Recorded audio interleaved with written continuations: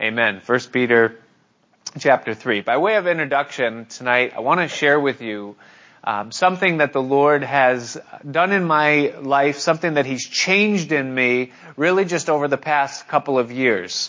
I've been a Christian now for about 19 years. And what that means to me is that I'm coming up on that time when I'll have been a Christian for as long as I was not a Christian. So I was 19 when I got saved, and I'm now going into my, it'll be 19 years that I've been a Christian, and that's an interesting place to be, to realize that I've lived now as long as a Christian as I did as a non-Christian, and just to think about that, and think about the change that's happened in my life, and where I would be if the Lord hadn't saved me, knowing the direction that I was going when He did, But one of the things that really was instrumental in my Christian walk and my calling in the ministry and my love for the Word of God was that for probably, I would say, about the first 15 years of that, I had almost what I would call an obsession with Bible prophecy, eschatology, end times events, things concerning the second coming of Jesus Christ, and I still do, but something over the past, I would say, 3-4 years, has changed in that a little bit. Now, don't misunderstand me. My beliefs concerning all of that have not changed at all. Not even a little bit. I still believe in the preeminent, premillennial, pre-rapture, coming of Jesus Christ. I believe that He could come at any moment, and I hope that He does. And I'm sure that I'm not alone there. I believe that we're in the last days. I believe that we are very much the final generation. I believe those things. I stand completely on all of that, and I believe that we should live in a constant expectation and in a constant readiness for His appearing and for His coming. None of that has changed. All of that stands. But what has changed in me over these past couple of years, and I think for the good, is that I have come to understand and realize and appreciate the value of what it means to be a Christian on the earth right now. Whereas before I would say I was more of an escapist, Lord, come, I just want to get out. I want to get into heaven. I want to move on. And I still do. Don't mishear me in all of that.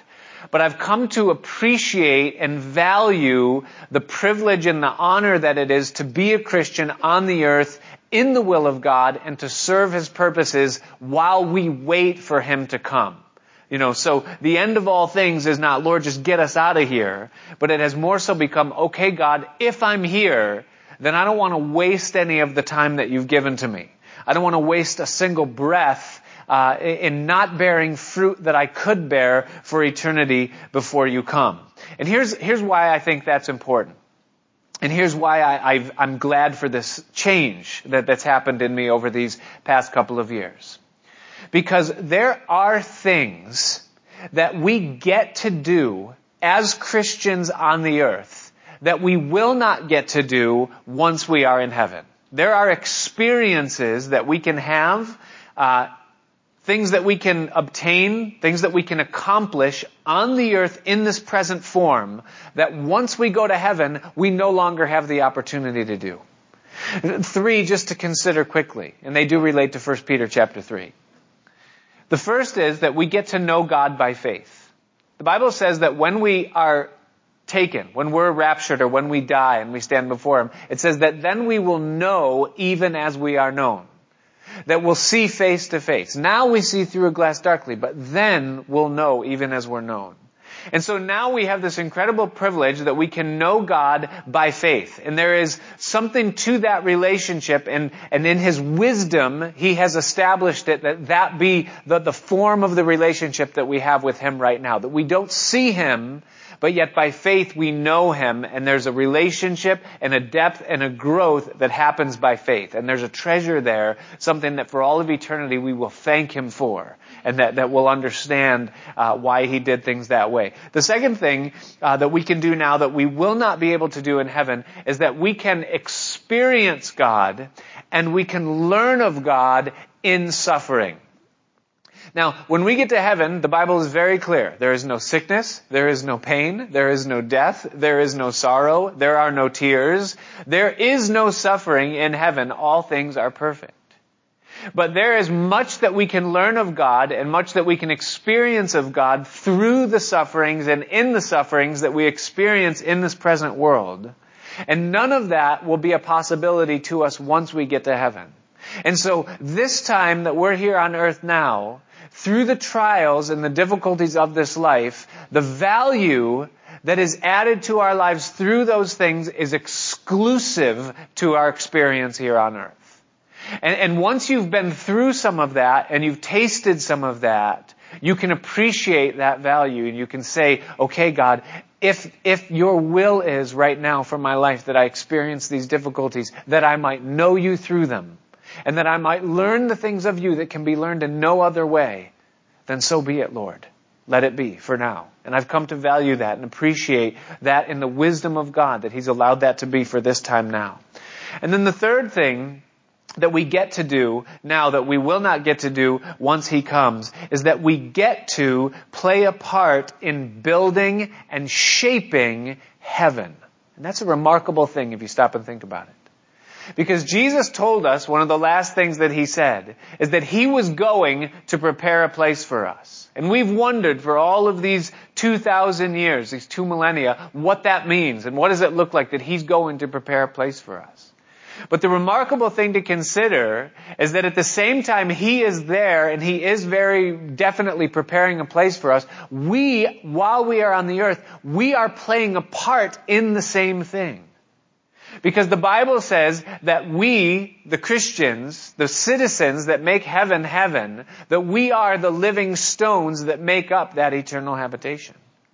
And because we play a part in the winning of souls, Revelation chapter 22, it says that the Spirit and the bride say come. The Spirit is God, right? But the bride is you and I. And we are co-laborers with him in the winning of souls while we're here on this earth. And so we're shaping literally the landscape of heaven through the ministry and the influence that God has given us in the lives of the people that we're connected to. And so we both are building heaven and we're also shaping it because God has given it to us to not only win souls, but also to play a part in transforming people's lives. And bringing them further in their knowledge and in their faith and in their relationship with God. And that's going to translate into their reward and our reward and their position and responsibility and our position and responsibility.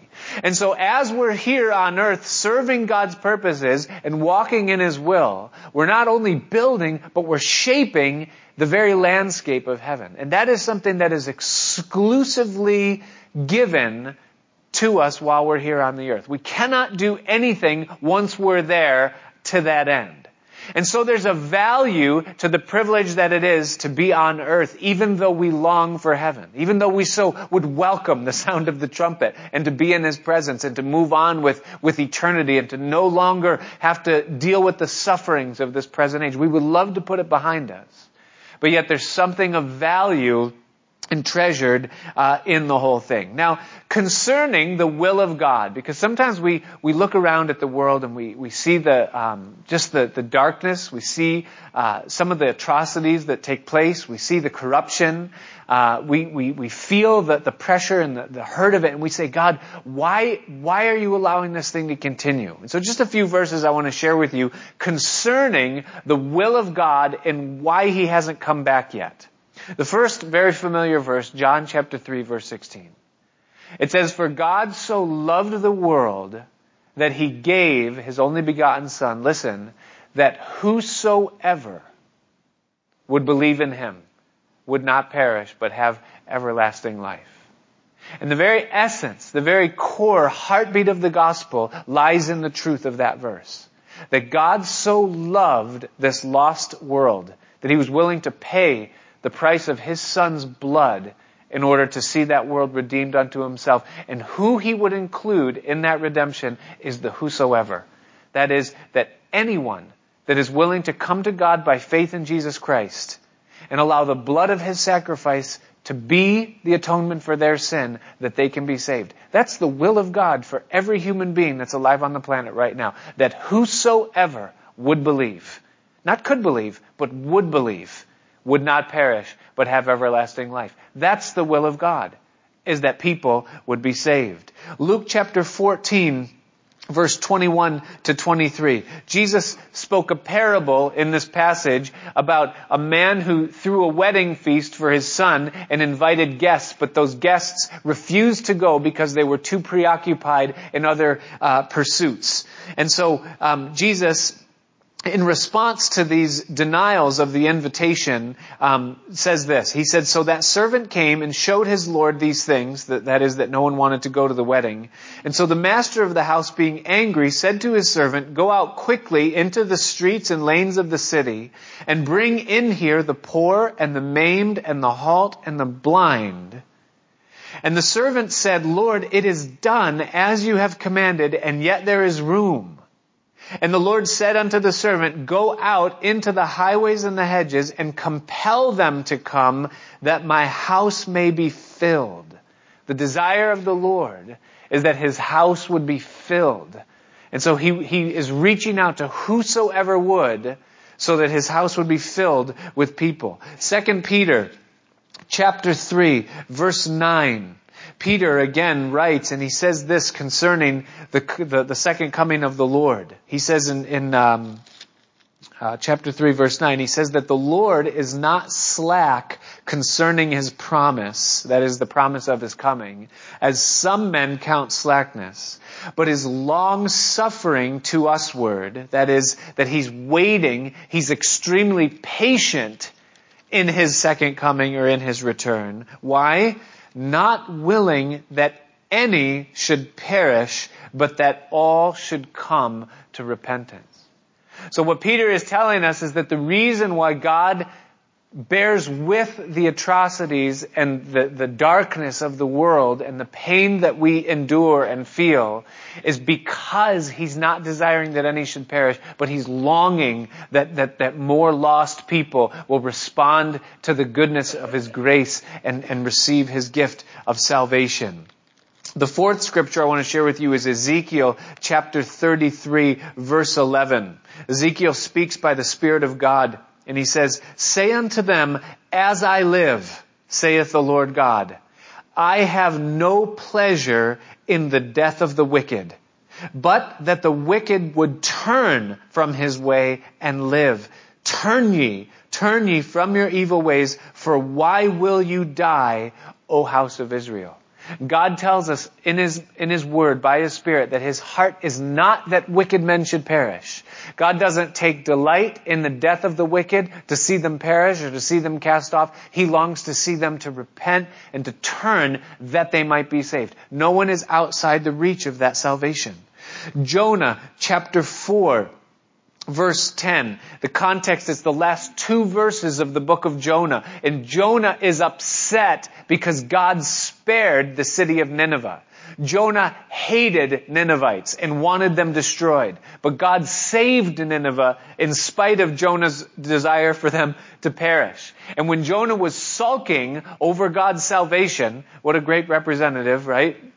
Of the heart of God, God seeks to reason with Jonah in the closeout of the book. And the Lord says to him in verse 10, He says, you have had pity on the gourd, a plant that grew up and then shriveled. For the which you have not labored, neither made it grow, which came up in a night and perished in a night. And should not I spare Nineveh, that great city wherein are more than 120,000 persons that cannot discern between their right hand and their left hand, and also much cattle? See, when Jonah looked at Nineveh, all he saw was wickedness. All he saw were cruel Assyrians, debauchery, pride, wretchedness. That's all he could see in the human. But when God looked at Nineveh, he saw 120,000 children who didn't even know the difference between their right hand and their left hand.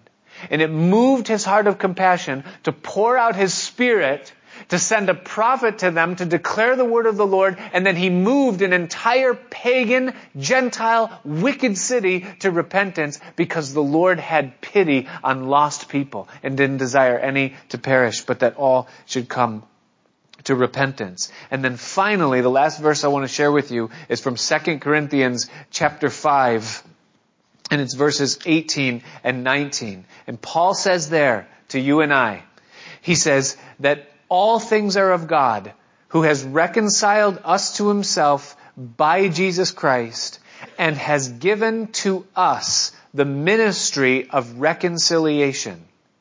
To wit, that God was in Christ reconciling the world unto himself, not imputing their trespasses unto them, and has committed unto us now the word of reconciliation. And so the will of God, as we look at it here, is that he is telling us that the singular reason why he hasn't returned yet and why you and I are still here in the midst of all that's going on in this world is because God has a heart for lost people and he longs to see more of them saved and brought to a saving knowledge of his Son so that they might be forgiven and not perish. And his will and desire for you and I is that we play a part in that. He says that he has committed unto us the ministry of reconciliation. God was in Christ reconciling the world to himself, and now he has committed to you and I the word of reconciliation that our lives might play a part in building his kingdom and winning souls for all of eternity. Now, this is not the beginning of a motivational speech, wherein the preacher looks at a congregation and says, so you need to and I need to get out there and do our part and try harder and preach more and witness. And that's not what this is. This isn't a motivational speech. And the reason for that is because we've all been there and done that, haven't we? Every one of us in this place has longed to be used in a greater measure. All of us have sought to win souls. We have shared with our coworkers, with our family members, with our friends, with the people that we knew before we came to Christ. We've done that and we've seen very little fruit, oftentimes, from the efforts that we've put forth.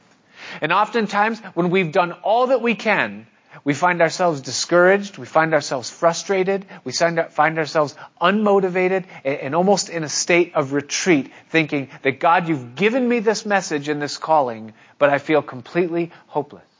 What we need in the days wherein we live is not more motivation amongst Christians to go out and try harder and do more.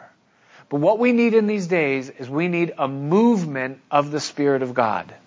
We need an outpouring like what was experienced in Nineveh in the days of Jonah. We need a visitation of God upon the earth like what it was like in the days of Solomon when Solomon dedicated the temple. And he lifted his hands towards heaven and he prayed to the Lord and he asked God to come in. And it says that the glory of God descended upon the temple and that the cloud of his presence filled the place so abundantly that even the priests couldn't stand before the Lord to minister. But every single person was prostrate on their face before God because his presence was so real and so powerful. And the revival and the awakening and the movement that happened amongst the people of God in those days was so powerful and so lasting that it influenced the entire generation. And there wasn't a man, a woman, a child, any of the tribes, anyone within the borders of those lands, and even beyond the borders of those lands that wasn't affected by the movement of God that was affected in those days, in the days of the dedication. What we need is a movement like it was in the days of Elijah, When he prayed and he said, "O Lord God, that they might know that I have done these things according to your word, and that you are the God of Israel." And it says that fire fell down from heaven and consumed the sacrifice and the altar and licked up the water. And the hearts of the fathers was turned back to the children, and the children to the fathers, and a whole generation was restored in those days because there was a visitation of God as he poured out his Spirit upon the earth in it. That's what we need in our days. We need a movement like it was in the days of Ezra, when they rebuilt the temple after the captivity. And he stood for 3 hours every day reading from the law of Moses, reading the commands in the Word of God. And it says that the Spirit of God came upon the people, and they wept because they recognized their own iniquity. And they confessed their sin, and God met them there at that place of confession and repentance. And there was a revival again, a movement of God. And again, a whole generation was affected by what followed the revival that was there in those days. We need a visitation like it was in the days of Pentecost, when the Holy Spirit descended upon 120 believers in an upper room in Jerusalem, wherein all of their efforts prior to that time had been futile and fruitless and scant and little. But when the Spirit came upon them, the smallest word spoken by Peter resulted in the salvation of 3,000 souls. Within a few days of the joy and the effect of the Spirit in their lives, there were 5,000 that were added to the Lord. It says that great grace came upon them, that many were multiplied and added to the Lord. It was a move of God that affected a generation, and the branches of it reached out into the entirety of the world. We need a time like Peter prophesied would happen in the church. Times of refreshing from the presence of the Lord when God would again visit the earth. What we need in these days is we need what they had during the time of the Reformation. When Martin Luther opened up his Bible and began to read the Word of God, and he saw the flaws in the system that he was a part of, and he said, no, we need to not stand upon the traditions of men, but we need to stand upon the Word of God. And he nailed 95 theses to the door of the, chapel there in Edinburgh or wherever that was, in Germany.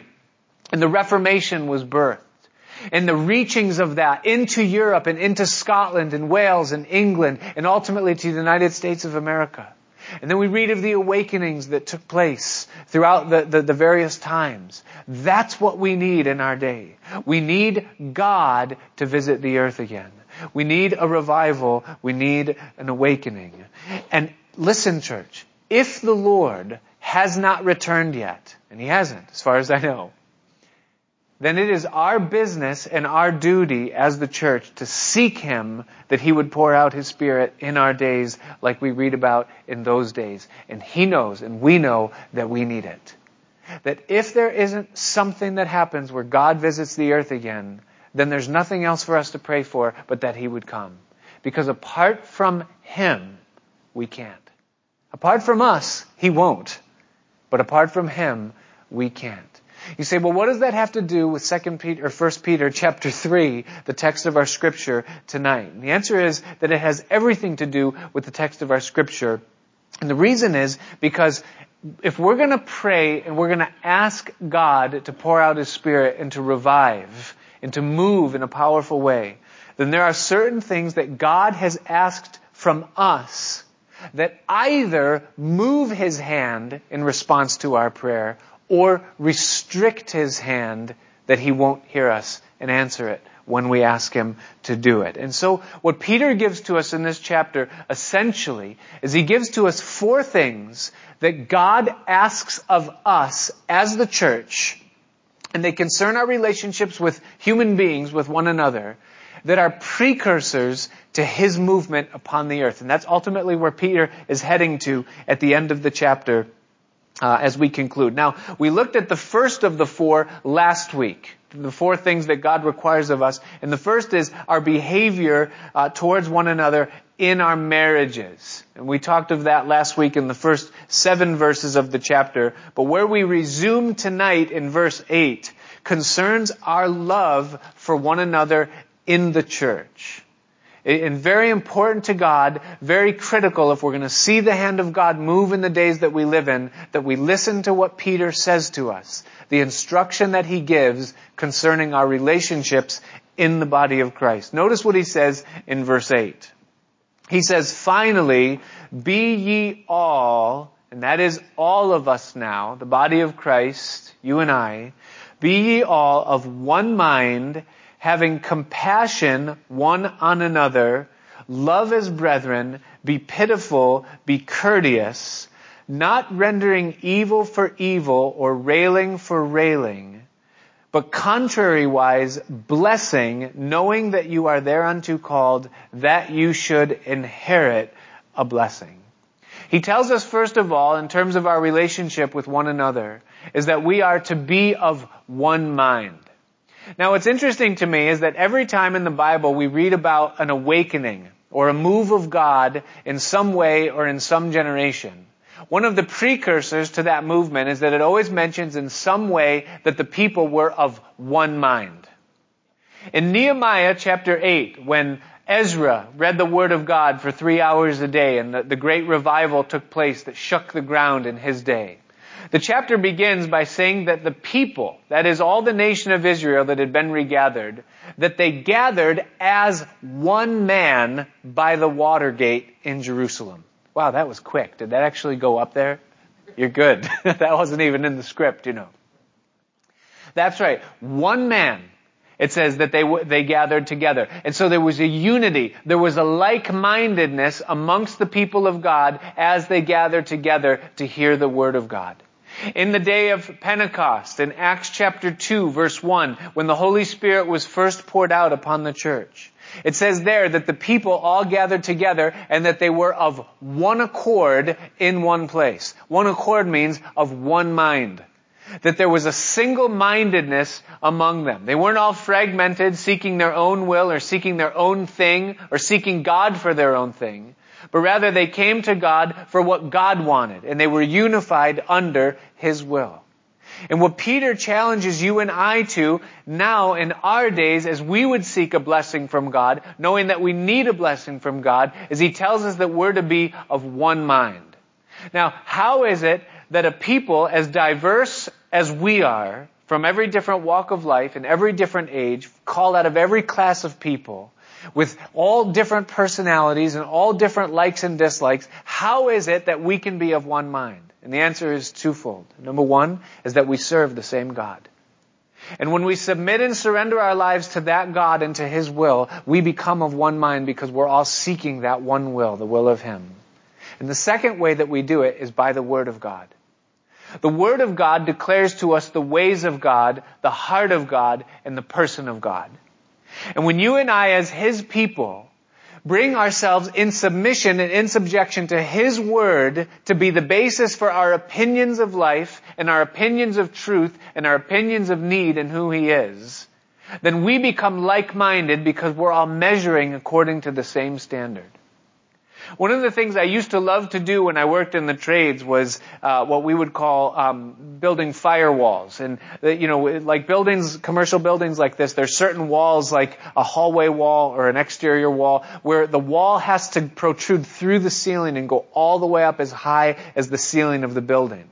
But once you get up above the ceiling, there's all kinds of stuff up there. There's air conditioning ducts and electrical wires and plumbing pipes and sprinkler pipes and, just all kinds of things. There's Q-decking and trusses and framing and just tons of stuff. So to build a wall through all of that is a little bit of a challenge.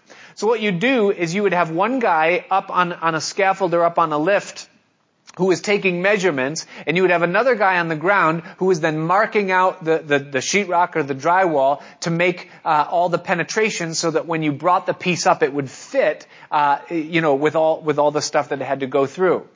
And there was almost like a fellowship. There was almost a communion that happened between the guy on the scaffolding and the guy on the ground, because you had to speak kind of the same language and you had to all be measuring with the same rule.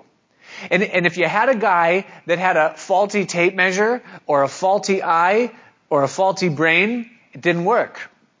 because there wasn't a like-mindedness between the two parties. And so one guy would be calling out numbers, the other guy would be cutting, but when you try to fit the piece, it wouldn't go. And it would just be a waste of time and a waste of a piece. Well, in the body of Christ, you and I as Christians in the world, if we're going to make an impact for God when He pours out His Spirit, if we're not measuring according to the same rule, then it's impossible for us to make an impact on a culture, upon a soul, or upon a generation. Because what happens is that we start arguing amongst ourselves rather than fighting the true battle, which is against the darkness and against the principalities and powers that keep men in blindness and in chains and in bondage. And so like-mindedness for the believer is that we come into submission with the Word of God and that we're measuring according to the same standard. So what I believe is what God says. And if I believe what God says and you believe what God says, then we're measuring according to the same standard. And so for us to be of one mind, we must be in submission to one God, and we must be in submission to the Word of that God that reveals to us who He is.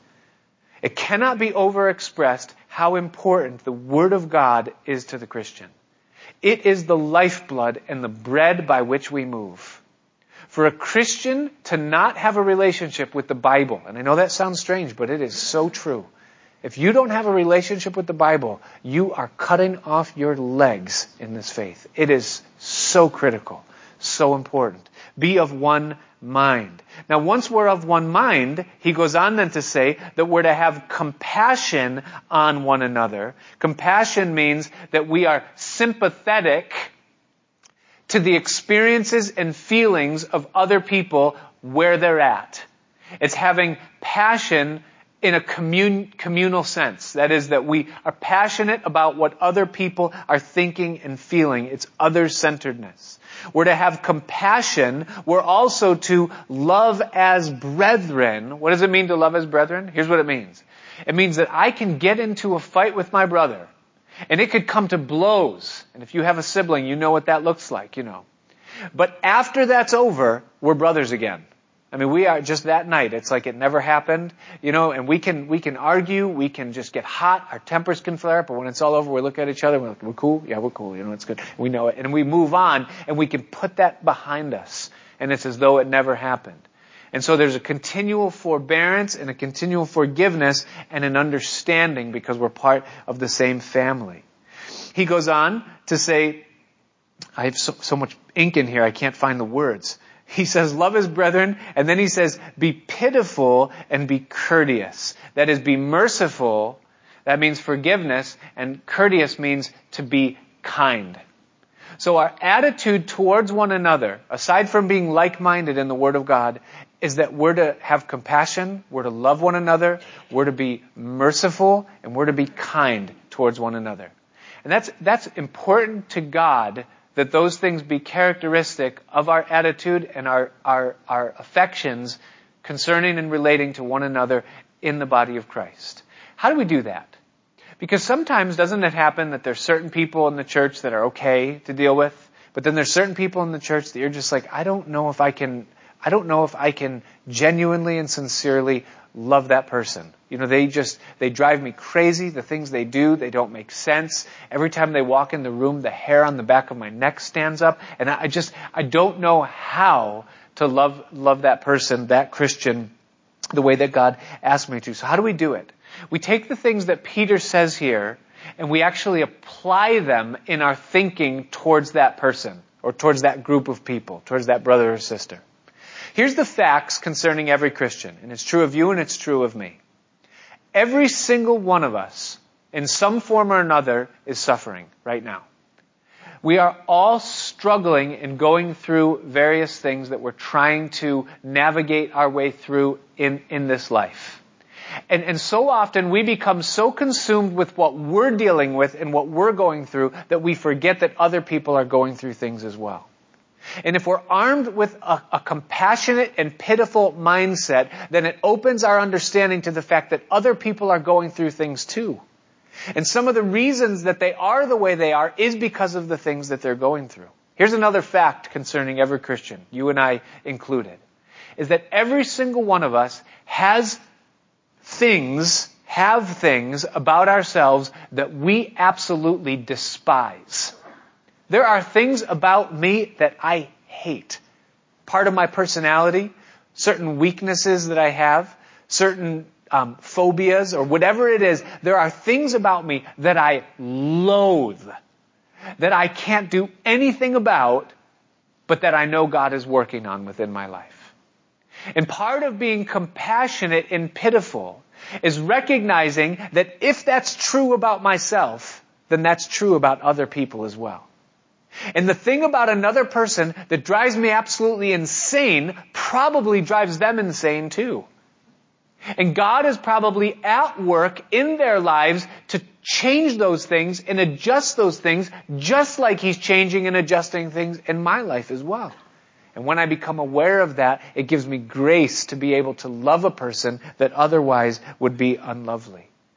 This is also true about every Christian, every believer, is that every human being this side of glory is a mix of both bad and good.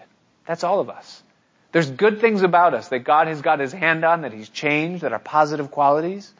And there's things about every one of us that are just horrid. That if God were to resign us to those areas of our flesh, we would just be disgusting people. And so basically, look in the mirror, right? We look and we see what it is about us. And if we can't have compassion and extend kindness and lay down our prejudices and our arms and our gripes and our bitterness towards other people in the body of Christ, no matter how close or distant they are to our lives, then part of the reason is because we've become self-righteous and we've forgotten that we aren't perfect either. But it's important to God, and it's important to the cause of Christ and the testimony of His kingdom in the world that we love one another. Unity in the body of Christ is a precursor to revival. And without it, God will not move. His Spirit is quenched and shut down. And our efforts, as fervent as they be, will be minuscule or completely fruitless altogether. Because without Him, we can't. And thus, unity is essential. We have a responsibility, not only to the world that is looking for a Savior in the church, and for the church to be their church. We have a responsibility to them to be unified, but we also have a responsibility to the next generation of Christians that are growing up in our midst right now, our sons and daughters, that are looking into this faith for themselves, and with foggied, confused eyesight, are looking at it and saying, what is it that you believe? Because I can't see through the dimness of what you're trudging through. And we have a responsibility to them to do everything in our power to see God's hand at work. And part of that work is the unity that should exist amongst the believers. That, Peter says, we might inherit a blessing. And then he moves on in verse 10 to quote from Psalm 34, giving promise concerning this very thing. He says, for he that will love life. Do you want to love life? I do. Do you want to end up in heaven one day and say, God, it was a glory, it was a pleasure to serve you for those years that I was on earth. He that will love life and see good days, let him refrain his tongue from evil and his lips that they speak no guile. That is, that we don't slander one another, we don't gossip about one another, we don't speak evil of one another. Let him eschew or hate evil and do good. Let him seek peace and pursue it. Now he doesn't say, let us be pacifistic, thus maintaining peace. No, he says, seek it out. That if there's a rift, if there's a schism, if there's an element of hatred, don't just say, well, I just won't feed into it and just let it ride. No. Violently pursue peace where there is a rift and where there is evil. With wisdom, of course. The Bible says as much as is in us, to the extent that it's in our power, we should live peaceably with all men. Sometimes it's outside of our power. But to the extent that it is within our power, we're to seek peace and pursue it. For the eyes of the Lord, here's the promise, are over the righteous, and His ears are open to their prayers. The condition that God places upon His blessing and upon His answering of our prayers is that we are obedient to Him in this manner. That is, if we don't possess and seek after unity and love in the body of Christ, then we can pray till we're blue in the face that God would pour out His Spirit upon our generation. But He won't hear us. The eyes of the Lord are over the righteous and His ears to their prayers. But the face of the Lord is against them that do evil. And who is he that will harm you if you be followers of that which is good? And so our relationship towards one another in the body of Christ is to be one of compassion, of love, of like-mindedness in the Word of God, of pity, and of kindness, seeking peace and pursuing it to the best of our ability, that we might be of one mind, that when we pray, God pour out your Spirit, that He would hear us and that He would meet us and pour out His Spirit upon us.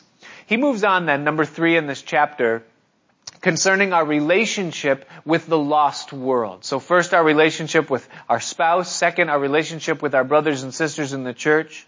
And then in verse 14, he now shifts to our relationship to unbelievers. And he says this.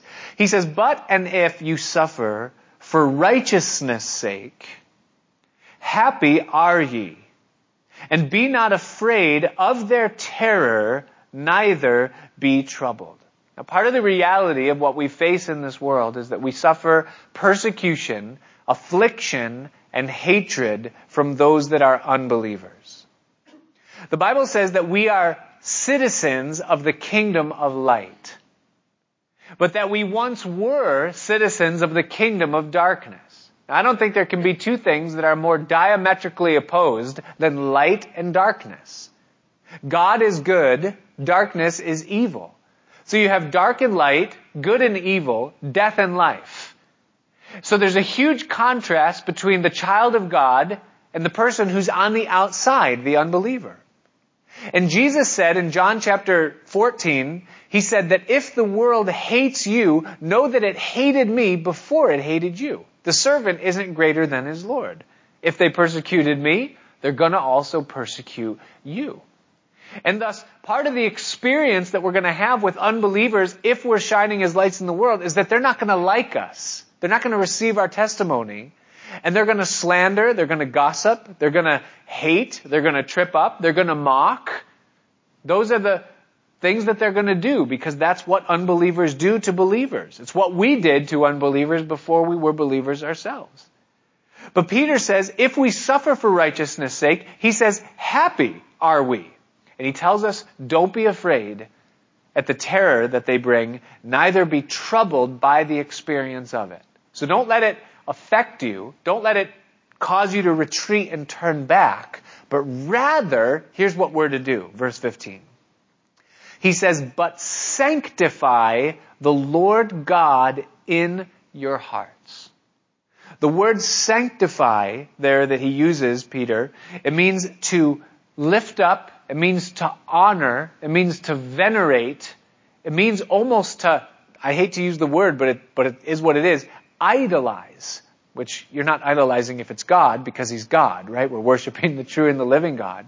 But basically what he's saying is, set God in a place in your heart that is so high that it cannot be moved, or that you cannot be moved from your allegiance and your worship towards Him. Now, what's our tendency when people begin to mock us for our faith? We hide it, right? We put up a veil. We try to blend with the world. We talk like them. We dress like them.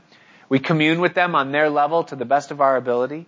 It's a means of self-defense or self-protection so that we don't endure and face persecution for the things that we preach and the things that we believe. But Peter says part of the guard that we keep against that is that we keep God in such a place in our affections and in our view that though we're suffering persecution for righteousness' sake, we're not moved from our allegiance to God or our love from God. He's sanctified in our hearts. So He's to hold first place in us no matter what we're going through. And then he goes on to say, and be ready always to give an answer to every man that asks you a reason of the hope that is in you with meekness and fear. In other words, every time we walk out of our house, step onto a job site or into a supermarket, or go into a market or a social gathering or a place, wherever we are, that we're to go in a readiness to be able to answer a question that might be thrown our way concerning our faith or our hope or what we believe in. That we're to live in a perpetual state of readiness to give an answer or a defense, and here's what the defense is of, the reason for the hope that we have. Why is it tonight, as you sit here as a worshiper of God, that you have hope in Him? What's the reason for your hope? Now, this verse sets me free. Because I used to think that what this verse meant, or what I was supposed to do, is that I was supposed to have all the answers that every skeptic was to bring and be able to dispute and argue and give reason to the faith, that we have. And so people would come and say, can God make a rock so big that He can't throw it? And I go, oh, I don't know. He's God, so He can make the rock so big, but He's God, so it's impossible that He wouldn't be able to move it. You've got me, I used to think that I had to have all the... No. What he's saying is be ready to give an answer for the reason, for the hope that's in you. Can I ask you tonight, do you have hope in you concerning the kingdom of God and the person of God and the plan of God and the future that God has for you? And if you have that hope, then what's the reason for that hope? And if you have that hope, it should be very simple for every one of us to articulate in simple terms the reason for that hope. There's a man in the 9th chapter of John who was born blind. In all of his life, there was nothing that could be done to heal that blindness. And he had one single, swift encounter with the Son of God, who simply laid his hands, spit, touched his eyes, prayed a prayer, and the man's eyes were opened, and what was impossible amongst men was accomplished by God, and that man left his encounter with Christ changed forever. A few hours later, he was confronted by the Pharisees, the opponents of Jesus, and they asked him a reason for the hope that he had. And he looked at those men who were saying all kinds of blasphemous and crazy things about Jesus. And he said, whoa, you guys are way too technical for me in your questions and in the desire for answers. He said, I don't know the answer to any one of your questions. He says, but this I can tell you. I was blind. I now see. End of testimony. That was the defense that man gave that day. That was the reason for the hope that was in him. And it was given in meekness, that is power under control, and fear. That is out of respect for God. He didn't disrespect or dishonor God in the testimony that he gave. And what Peter is asking of us concerning our relationship with unbelievers is that we live in a state of readiness to be able to communicate in simple and clear terms the reason for the hope that we have. And if we don't have a hope, then we need to question that and say, God, why don't I have a hope? Have I been living a merely religious outward form of Christian principle without knowing who you are, without knowing your presence, without knowing the hope and what it is and what it means within my life? What he asks of us is that we simply share with others the reality of what God has done for us. He says having a good conscience. That means that our conscience can testify that we're behaving to the best of our ability or to the best that our maturity allows or appropriates. Having a good conscience that whereas they speak evil of you, as of evildoers, they may be ashamed that falsely accuse your good lifestyle in Christ. That is, they might speak evil of you and say things about you that are slanderous, but at the end of the day, they're speaking those things to your shame because everyone knows that what you're actually doing is right. That what you're doing and the way that you're living is light. For it is better if the will of God be so that you suffer for well-doing than for evil-doing. And so Peter's word to us concerning our relationship with unbelievers is that we are to be ready to give them an answer. The Lord is to be sanctified in our hearts. We're to give a reason for those things with a good conscience, enduring the sufferings that come into our lives in the will of God, because it's better to suffer for good than for evil. Then he goes on and he kind of wraps up and he gives an answer to the great question this chapter presents before us. He says this in verse 18, and as we draw to a close. He says, "For Christ also has once suffered for sins." Now he just finished telling us that we should endure suffering at the hands of unbelievers. And now he compares us to Christ in the same vein.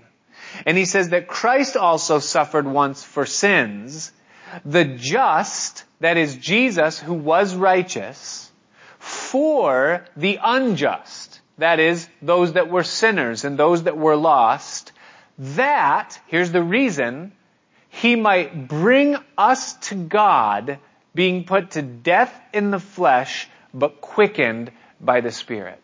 What in the world is Peter saying there? Because it really is the key to understanding the entirety of this whole chapter and concept that Peter's preaching on. What is the reason why we suffer in human relationships? What is the reason for our marital difficulties, our difficulties amongst other people in the body of Christ, our difficulties with unbelievers?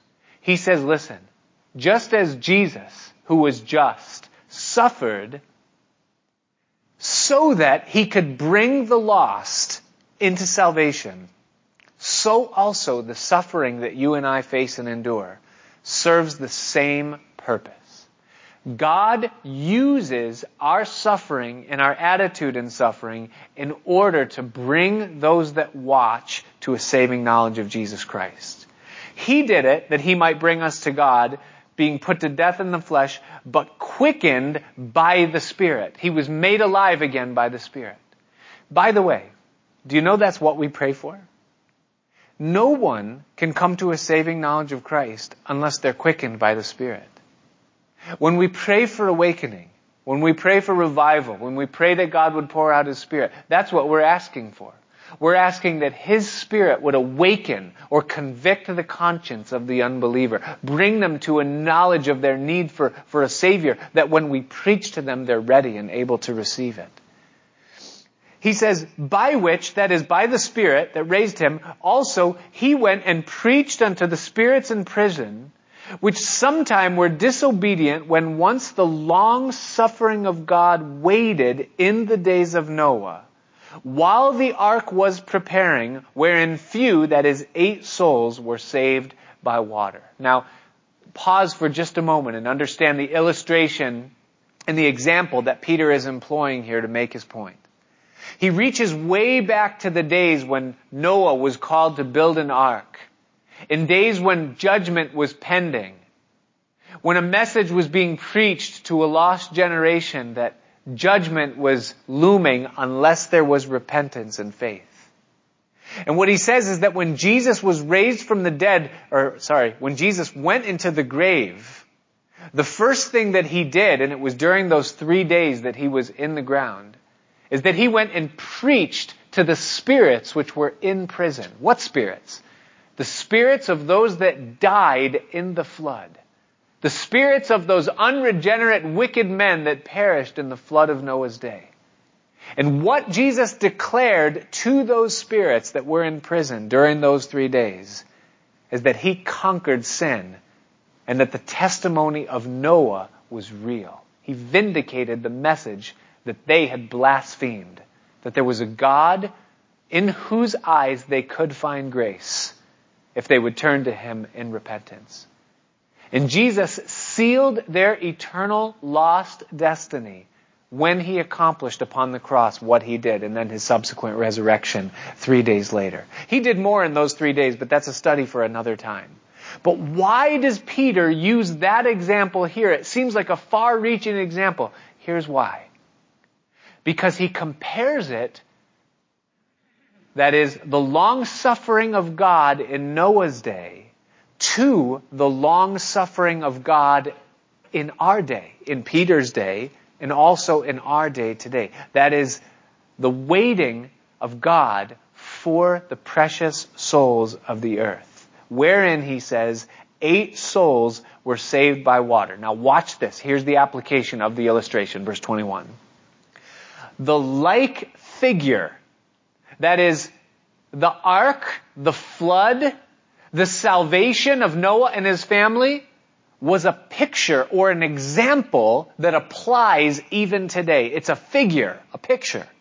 He says the like figure whereunto even baptism, and the word baptism there in the Greek is the word immersion. It doesn't speak necessarily just of our, dunking when we got saved, but it's speaking of something greater. It's speaking of an immersion. It's speaking of a flood that is yet happening, that can yet happen. An immersion, even immersion, doth also now save us. Not the putting away of the filth of the flesh, but the answer of a good conscience towards God, listen, by the resurrection of Jesus Christ. That is, the resurrection of Christ has paid the sufficient price for the salvation of souls, so that now salvation can be freely given. Now watch this, verse 22.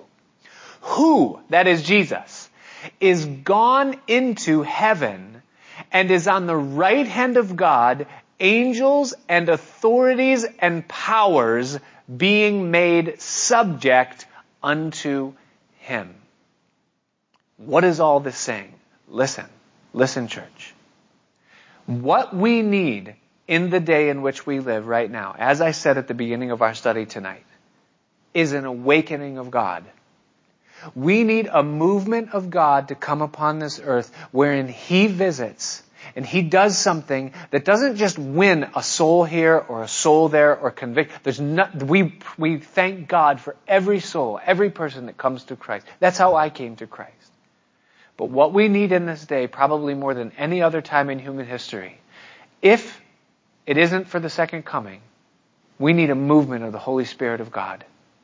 We need a shaking of the ground. We need more than a shower from heaven, more than a time. We need Him to move. When the flood happened in Noah's day, it wasn't just that it rained for the first time. That was half of where the water came from. But the Bible tells us that the fountains of the deep were also let loose. That there was something that happened. There was a shaking of the ground, and the entire earth was covered with those waters. What Peter tells us is that those waters are a type of salvation. Those waters are a type of the power of the resurrection of Jesus Christ. And what Peter closes with here is that he tells us that Jesus is the one that holds the authority to cause those waters to be brought forth again upon the planet. Not the waters of judgment. He said, didn't he, I will never again judge the water with that kind of flood. But we do very much need the water of revival, the water of the shaking, the water of God's movement upon the world. 2 verses, just so we can close in context. He says, for as much then as Christ has suffered for us in the flesh, arm yourselves likewise with the same mind. What's that?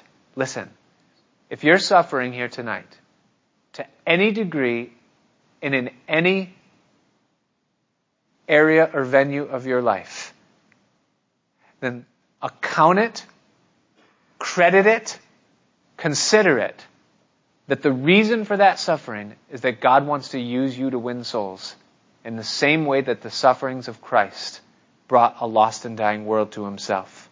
For he that has suffered in the flesh has ceased from sin, that he no longer should live the rest of his time, that is you and I, in the flesh to the lusts of men, but rather to the will of God.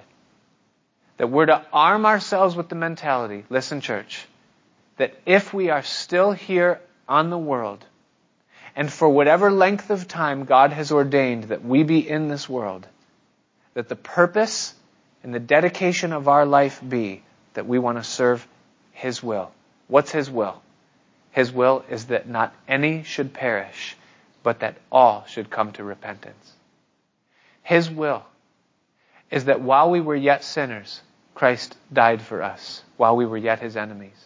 His will is that there's 120,000 children in the city of Nineveh that don't know their right hand from their left hand, that are lost and dying right now unless they hear the message of the gospel and receive repentance through salvation. And His will for you and I is that He has committed to us the ministry of reconciliation.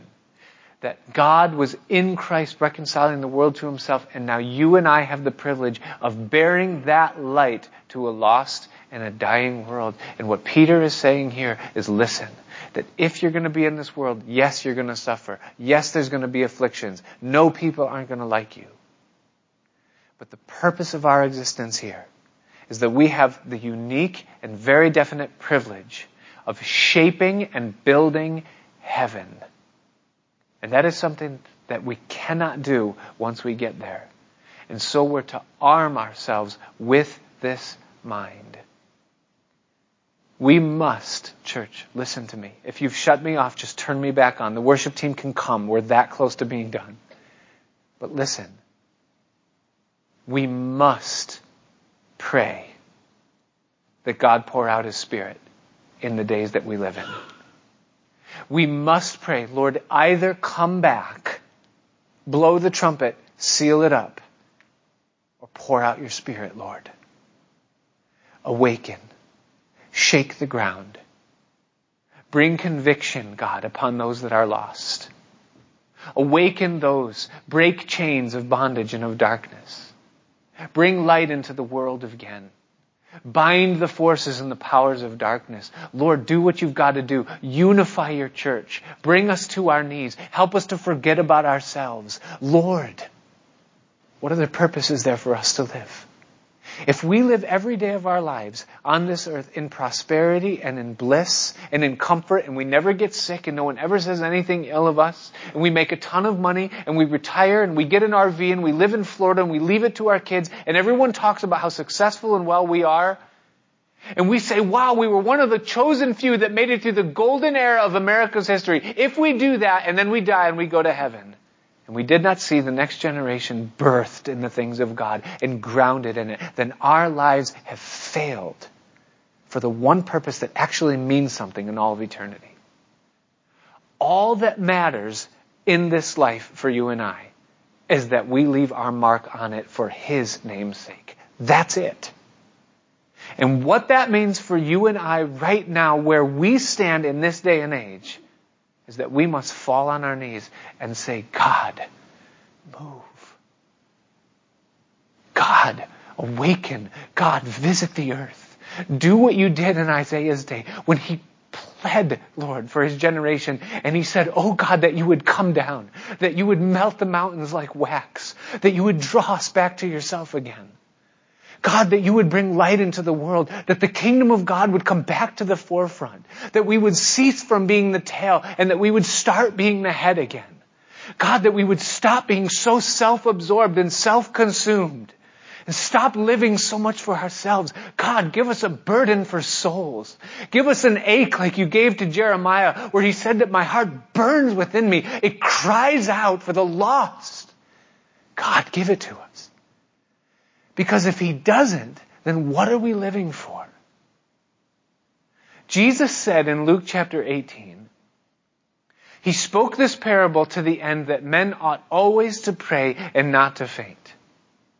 And He said that there was a judge in a city that could care less about the will of God nor the person of men. But there was a widow who was afflicted, and she came to Him continually and begged that her cause would be met. And though He could care less for the widow or for the people that she was complaining against, yet because of her continual coming, He justified and met her need. And He said, and shall not God avenge His own elect, which cry to Him day and night, though He bear long with them? And then Jesus closed that parable with an open-ended question. And it applies. He says, but when the Son of Man comes, will He find faith on the earth? And He didn't answer the question. What does faith look like for you and I in the days that we live in? Are we willing to get down on our knees and just say, God, would you do it again? And are we willing to pray that with the level of sincerity that we're willing to obey what He asks of us in order to see our part done?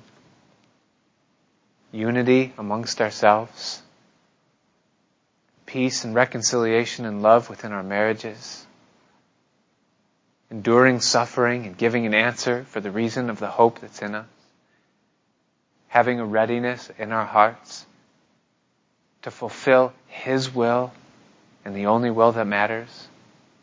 Listen, church, if we're going to be alive in the days that we're alive, shouldn't we make the most of it? Father, we just ask right now, as your church and as your people, that you would forgive us, O Lord, for being asleep in the light, for being apathetic to your cause, for seeing souls as empty faces, having no concern.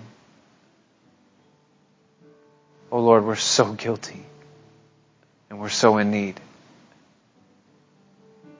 And we see the peril of the times that we're living in. We recognize the sins of our own nation,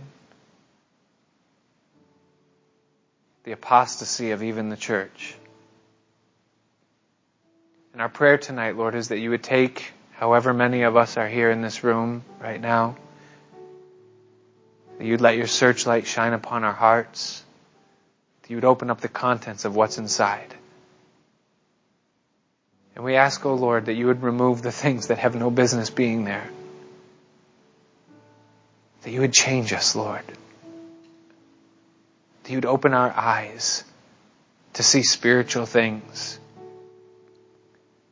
That you would unquench the flow of your Spirit into and through and out of our lives.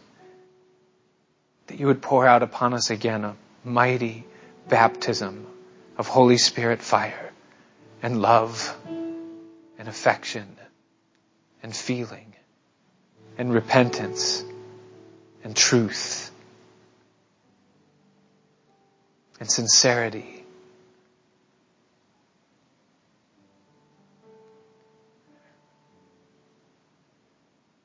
Lord, you tell us that without you we can do nothing.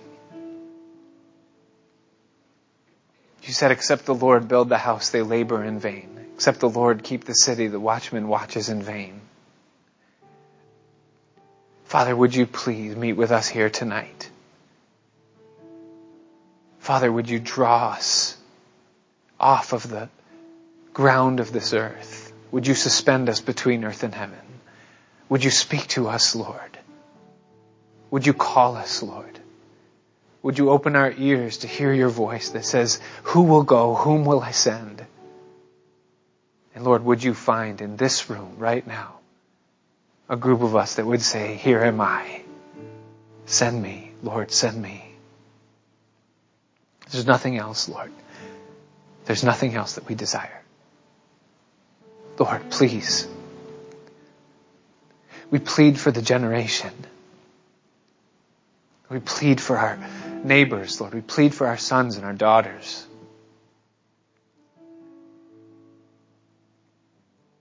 Father, hear us tonight. Lord, we wait upon you as we sing, Lord, as we worship, as we let these words sink in, Father. Please, prepare our hearts, Lord. Use us. Use us tonight.